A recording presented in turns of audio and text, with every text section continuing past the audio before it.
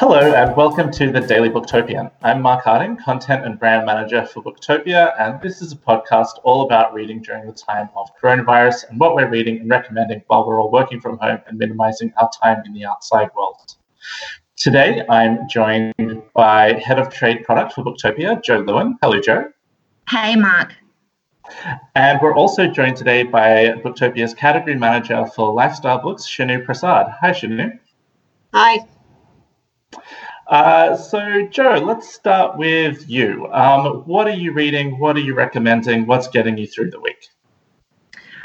So what I'm reading right now, and it's the cause of quite a bit of insomnia because it's pretty gripping, is the upcoming Kate Grenville, A Room Made of Leaves. It's really, really fascinating. So it's a fake biography of Mrs. MacArthur. I want to say Macquarie, but it's MacArthur, Elizabeth MacArthur. So the wife of John MacArthur, namesake of lots of streets and areas in Sydney, known as John MacArthur was known as the person who introduced sheep farming to Australia. And the premise of this book is that really a lot of the inspiration for that came from his wife and was driven by his wife. And she's portrayed as being a really, really interesting and powerful character. So I'm absolutely loving it. I'm about halfway through. But yeah, I think anyone who's previously read Kate's work, I only read Secret River a couple of years ago, which, I know I was very late to the party there, but this is really great. I'm really enjoying it. When is this one out? This one is out.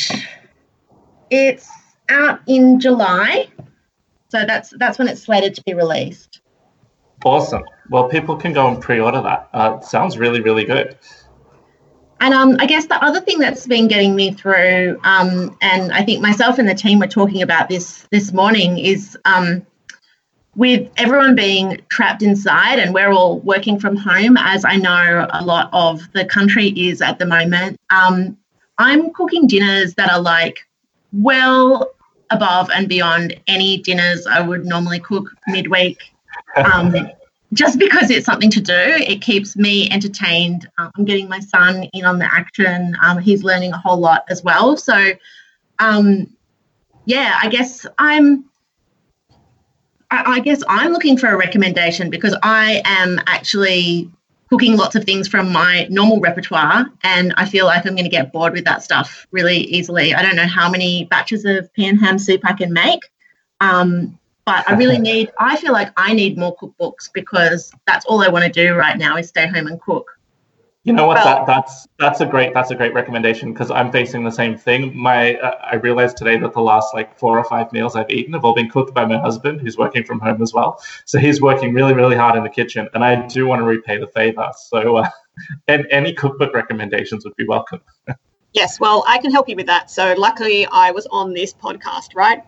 That is true. My biggest recommendation is going to be a book that came out yesterday and is available to purchase from Booktopia now as we speak. It is in stock, and it is called Fallaston, a cookbook. Now, I'm so excited about that. Exactly. When you look at that cookbook, you go, oh, that looks a bit similar to another book you might have heard of by someone you might have heard of if you like cookbooks, called Yotam Ottolenghi. So this one is written by actually his co-author of a number of his books, Sami Tamimi, and also Tara Wigley.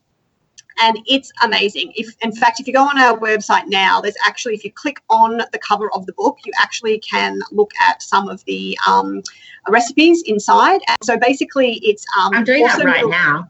Yeah, it's pretty good.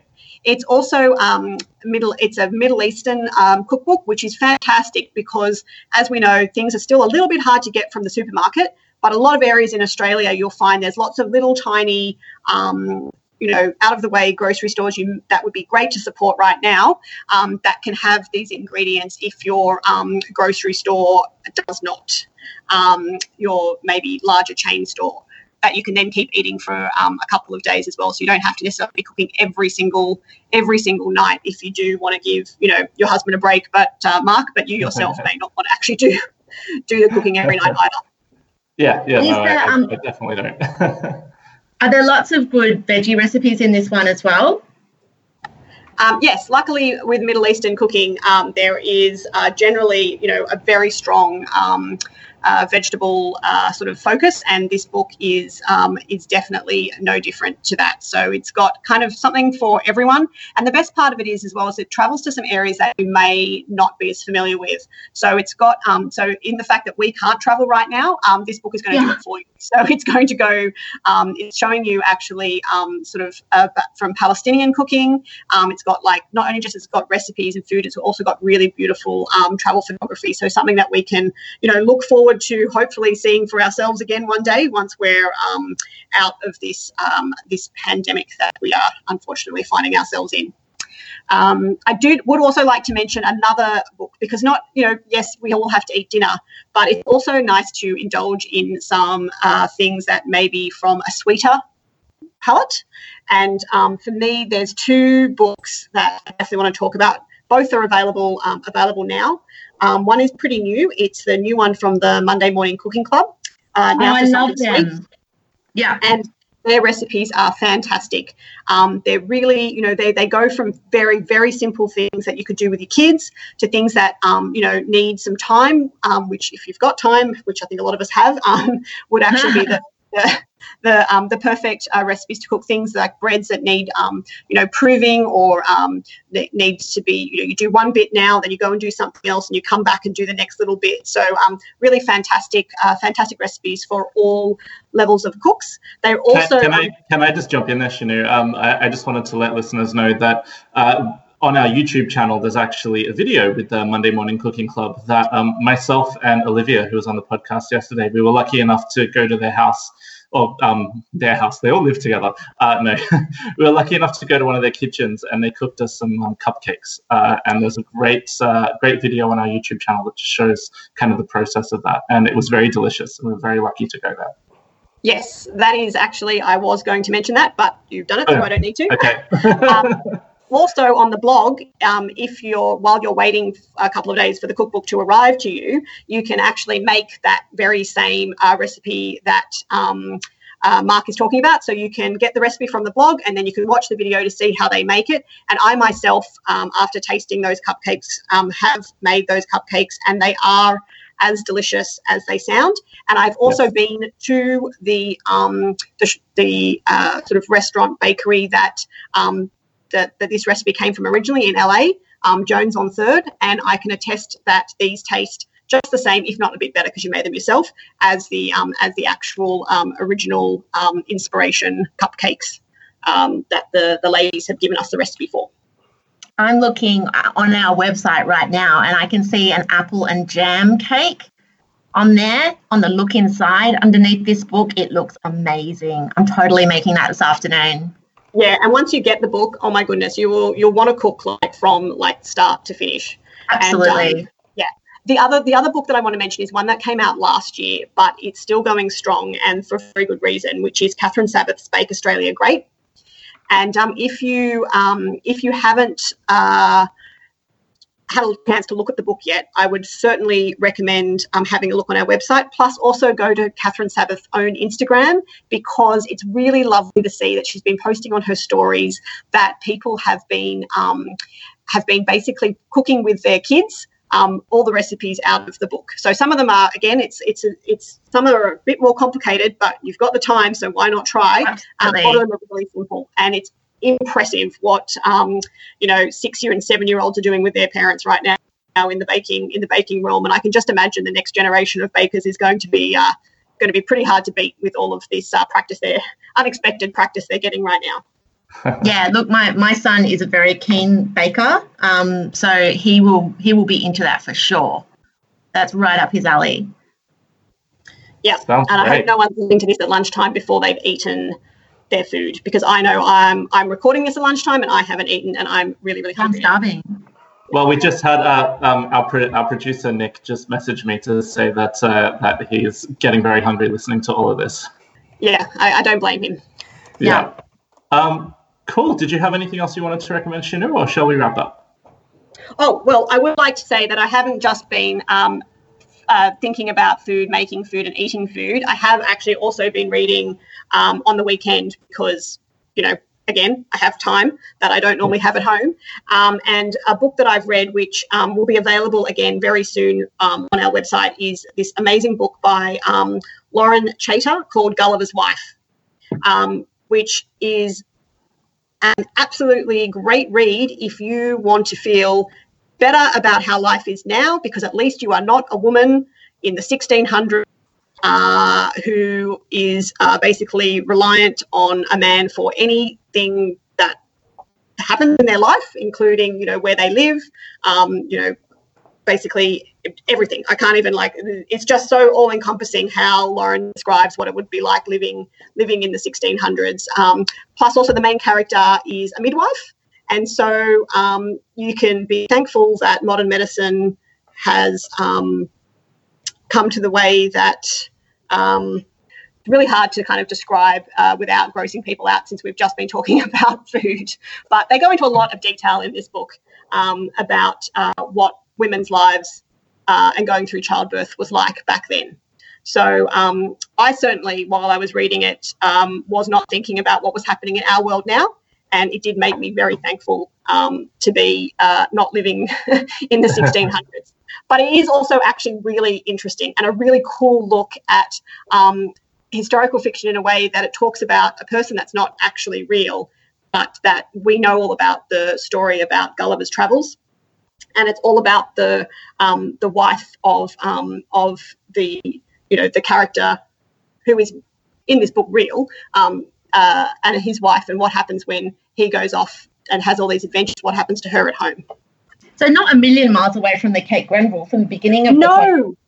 No, taking a figure from history and focusing on the women that sit behind that. That's right. And this is even more meta because it's not actually a real person. But the way it's the way it's character. Yeah, the way it's said, it's like it's a real person. It's very did my head in a little bit because I was actually I think that maybe was true. I think that the way women are treated now in comparison to history, I don't think you even unfortunately need to go back as far as the 1600s. I have just finished reading a book called Betty by Tiffany McDaniel. It comes out in July, and it's about a Native American mixed race child growing up in 1950s, 1940s, 1950s to 60s America, and all of the things that happened to her mother, her sisters and brothers in a backwater of Ohio. It's a really powerful book and really brings to light the racism that was endemic in that time, but also treatment of women, perhaps lack of knowledge about what you can do around birth control, and people just being it's a very powerful book. I feel like I'm not speaking very eloquently about it right now, but that's how I felt about Gulliver's Wife. I was like, it's too much to be out. You just have to read it. Like I'm trying to write a review of it now, and I've stopped and started 1,000 times because it's really hard to describe. And that's what I think. I hadn't read Lauren Chater's first book, The Weaver, but I think I will go back now and read it because she really, really did a fantastic job of transporting me out of the lounge room I was sitting in into 1600s London. And it was, plus also the cover's beautiful. So when you buy it, you want to buy it. That is a beautiful cover, that book. Yeah. It really is gorgeous. Yes. Awesome. Well, thank you so much for joining us today, Jo and Shanu. Those are some amazing recommendations for our listeners and our fans to get stuck into. And we also like to wrap up every podcast with a shout out to an Australian author. And today I thought we'd give a bit of a shout out to Candice Fox, whose new thriller Gathering Dark is out now. It's a really tense tight, awesome thriller that is a great bit of escapism for this time that we're in. And you can also listen on our podcast channel to an interview between Ben and Sarah and Candice Fox that we posted recently. And you can stream all of our podcasts for free on SoundCloud right now. And we will be back the same time tomorrow with another Daily Booktopian. Shanu and Joe, thank you so much for joining us today. Thanks, Mark. Thanks, Mark. Stay safe, everyone. Thank you for listening to the Booktopia podcast channel. Don't forget, you can subscribe to us on SoundCloud and iTunes for free and get access to hundreds of author discussions, book analysis pieces, and more. Or, if your eyes need a workout, head to Booktopia TV on YouTube.